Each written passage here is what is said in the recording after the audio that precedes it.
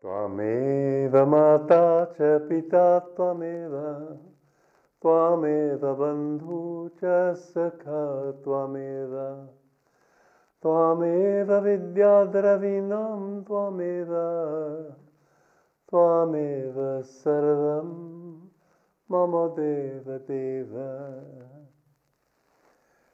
God is in all forms, God is beyond all forms, and that fulfillment which we seek in this world is really going to be found only in Him. Therefore, in this chant, we hear that God is the Father, God is the Mother, God is the friend, the companion, the wisdom, the riches, the everything. God is also you, because as it goes up, so it comes down. That divine has become you. I bow to Him in your forms. There's an aspect of the spiritual path that is not what most people like, because we're brought up to think that the fulfillment of life depends on having a wife or a husband and a family and a nice job and a nice home. I grew up that way. All the people around me had that, but it wasn't what I found. I didn't find happiness there. It seemed like such a miserable compromise. There's a beautiful saying in Conversations with Yogananda, but you must be prepared to be a little bit startled by it. The Master told us this story. I had a vision when I was young in which I saw myself married. My wife was sleeping beside me. I was appalled. "How dare you?" I cried indignantly. "This body belongs to God." Sitting up, I took a sword in my hand and began to cut off my arm piece by piece. I was determined to destroy my whole body. Just then I woke up and found that I was striking my arm, and he showed us when he did it like this with the side of my hand. Oh, what a relief it was to find I wasn't married after all. Joyfully I exclaimed again, "This body belongs to God." Now, in this world, that story would have a certain odd sound to it, because he's considering a betrayal that which to most people would be a fulfillment. I remember when I met him, and I told him that, well, marriage seems like a good thing to most people, it just isn't what I want. And he said, it seems that way to people, but it isn't. There's so much unhappiness, really.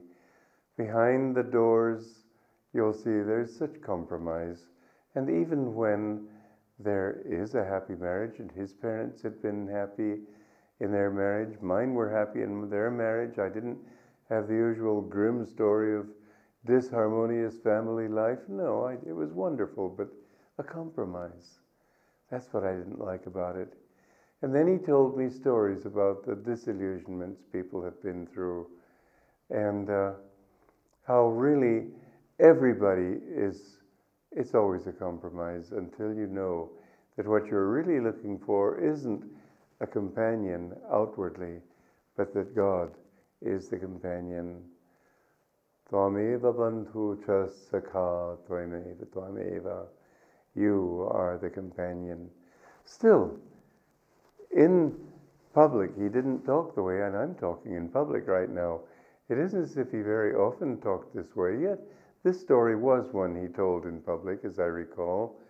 And he wanted people to know that wherever they are and whatever fulfillments they seek in this world, always know there's something beyond the horizon, because the fulfillment you're seeking finally is total, absolute, and complete.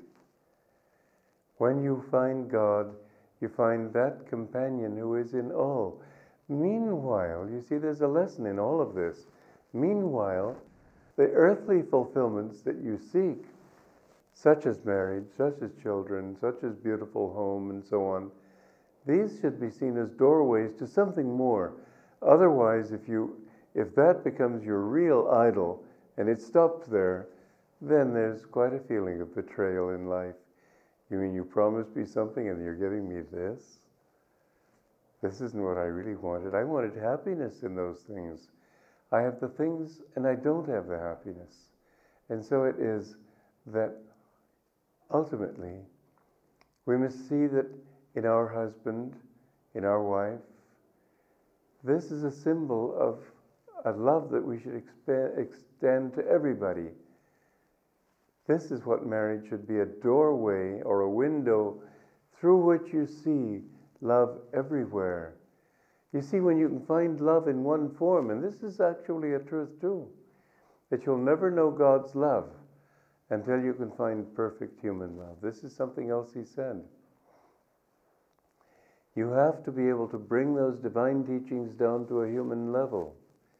Then when you find that perfection, then you begin to see it in everybody.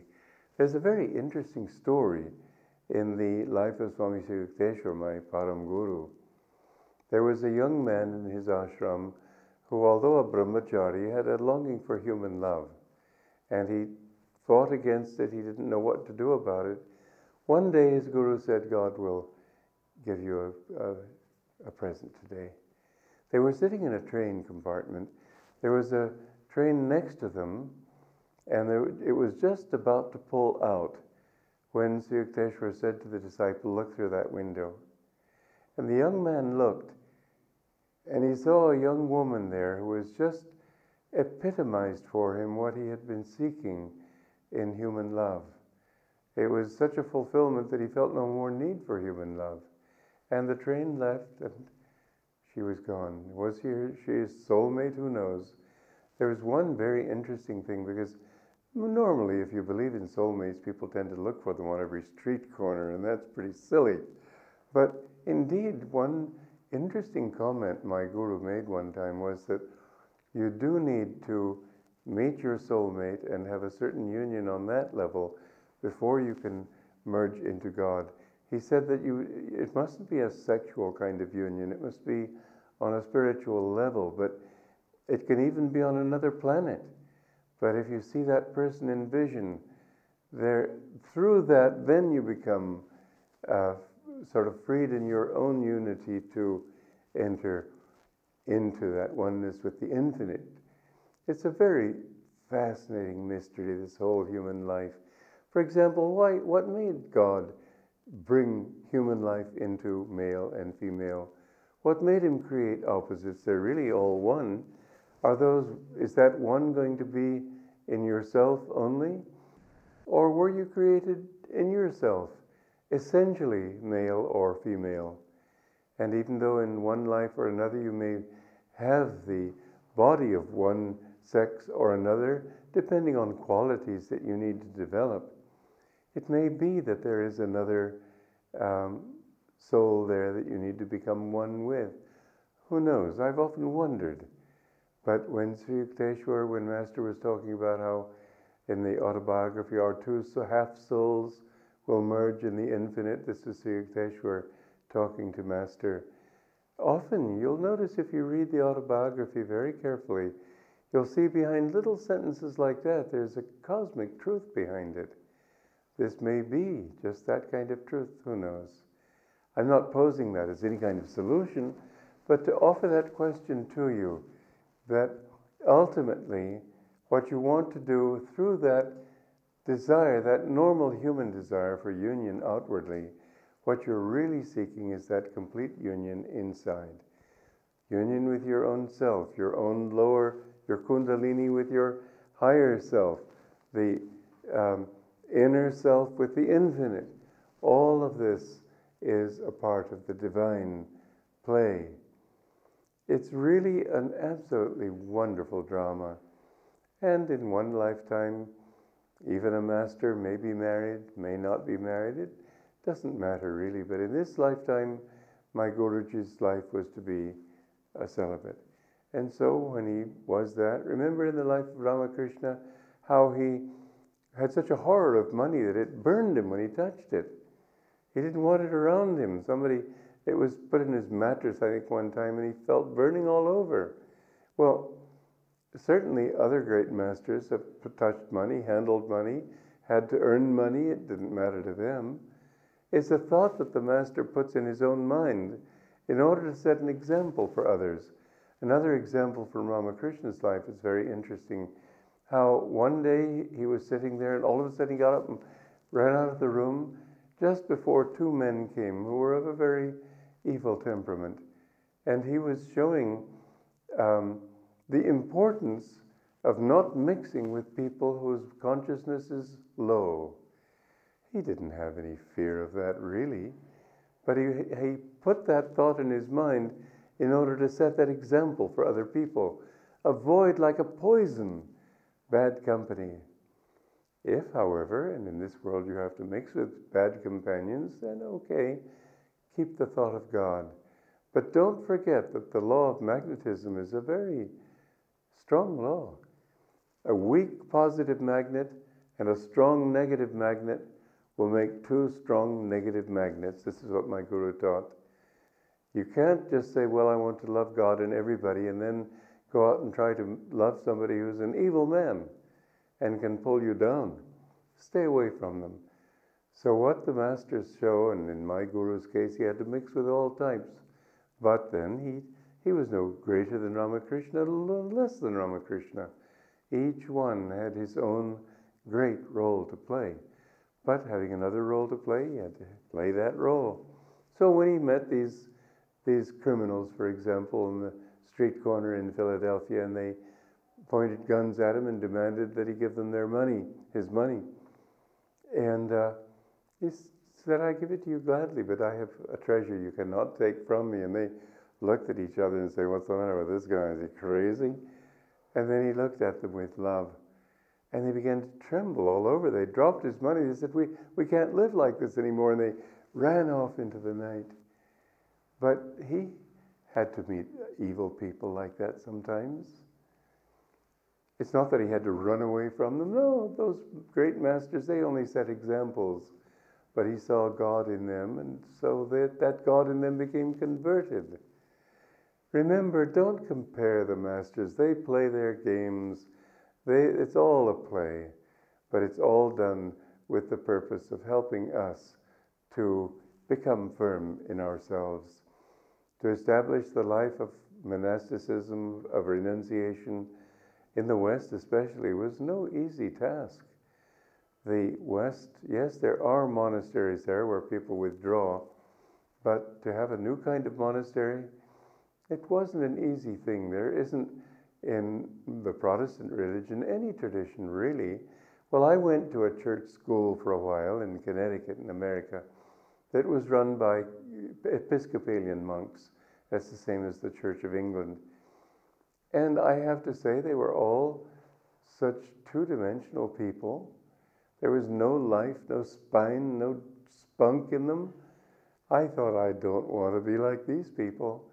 They certainly didn't inspire me. There was just no enthusiasm there.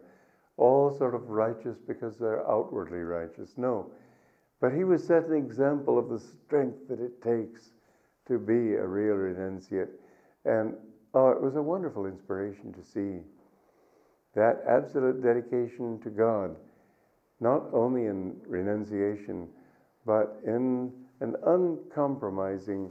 One time, for example, one of my guru's disciples, because his guru was pretty strict with him, and this disciple very sort of pityingly said to him, why did Divine Mother treat you like that through him?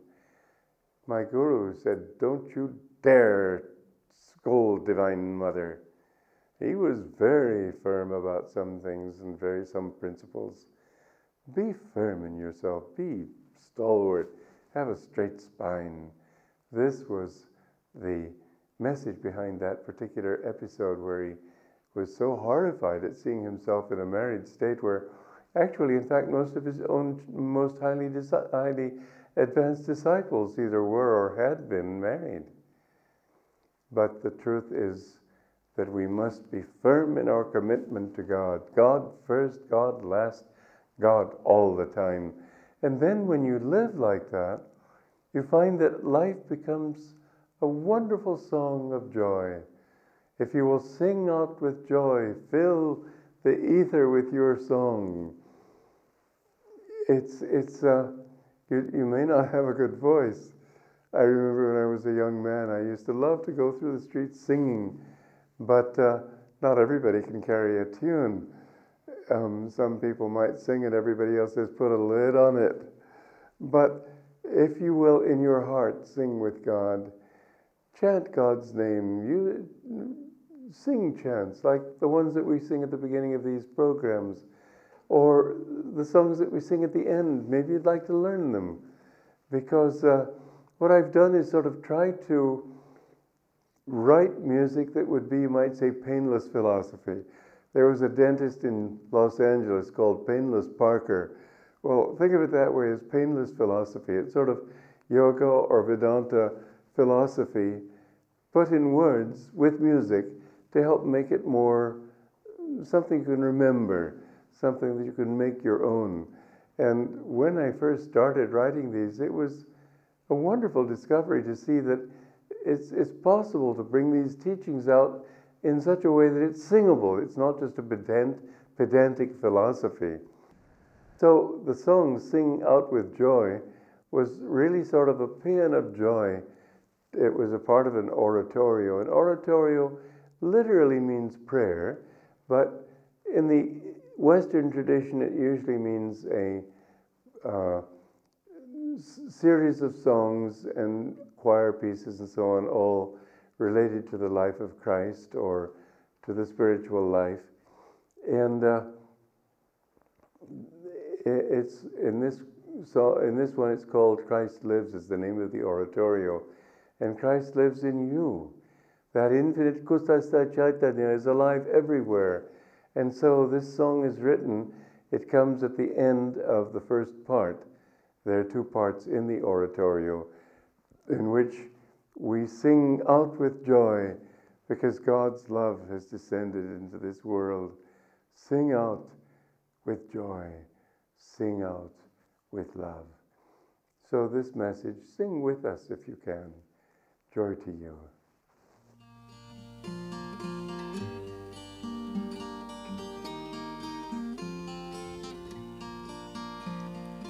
Peace gave us the mountains, peace gave us the sky.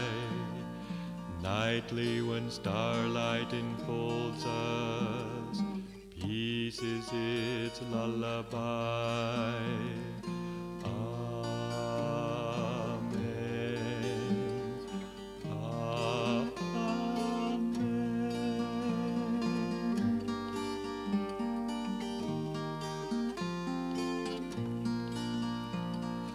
Peace gave us the morning, peace gave us the sun, bird songs that call us to welcome, day and fresh labors begun. Amen. Amen.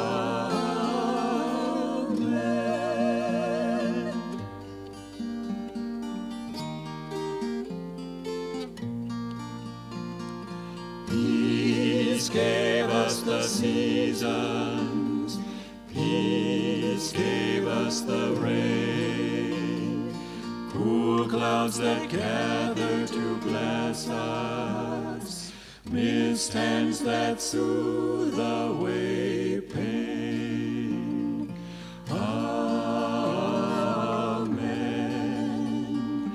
Amen.